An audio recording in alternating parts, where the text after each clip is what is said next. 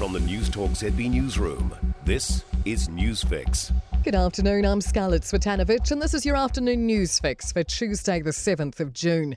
Our Prime Minister is about to meet Australia's new one. Jacinda Ardern is flying across the Tasman for a top-level meet and greet with Anthony Albanese later this week. Chief political reporter Jason Wall says it's the first time the pair will meet on the level of Prime Minister to Prime Minister. Jacinda Ardern says the relationship between New Zealand and Australia is like family, and the two countries share common values in history.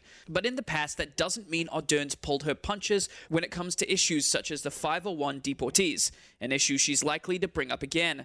Ardern and Finance Minister Grant Robertson will be in Australia on Thursday and Friday this week. A homicide investigation's been launched into the death of a 77-year-old woman at an Auckland address on Sunday.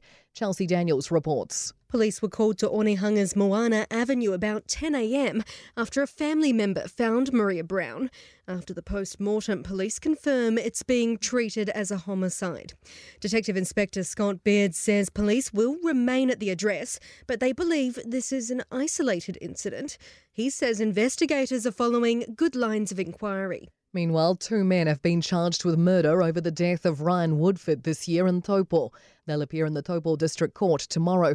Woodford died where he'd been living at the Adelphi Motel on March 6th. Two men accused of scheming to hide $750,000 in donations to New Zealand First are now on trial. The pair deny Serious Fraud Office allegations of electoral donation fraud and have pleaded not guilty to two charges of obtaining by deception.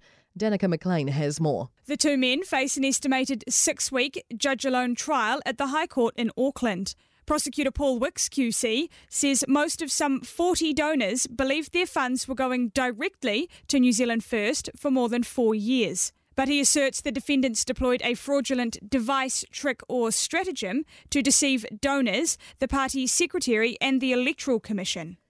The nurses' unions posted a provisional improvement notice at Wellington Hospital over unsafe staff shortages. It legally requires nurse managers to address safety issues on 8 wards within 8 days of filing. They want elective surgeries put on hold for 2 weeks and no new admissions unless critical wards get more staff. Delegate Sarah Ward says nurses are burnt out, fatigued and experiencing high levels of sickness. Applause for the signing of a historic pay agreement for DHB administration and clerical staff. The new deal gives more pay equity to about 10,000 workers around the country. Health Minister Andrew Little says it will make a real difference. It's one deal, there are more to come. We've got to get there yet, but this is a fantastic start and a fantastic achievement. To sport, and Warriors boss Cameron George believes it's not right to say Nathan Brown quit the Kiwi NRL club. Northern Mystics shooter Grace Nweke has been cleared to play in tomorrow night's ANZ Netball Premiership elimination final against the Stars after spraining her ankle 6 weeks ago. And new ASB Classic Tournament Director Nicholas Lamperin is promising to assemble quality fields for the return of the ATP and WTA tournaments in Auckland this summer. I'm Scarlett Swetanovich. That's your latest news fix. We'll be back with the next update tomorrow morning from the News Talk ZB Newsroom. For more news, listen to News Talk ZB live on iHeartRadio.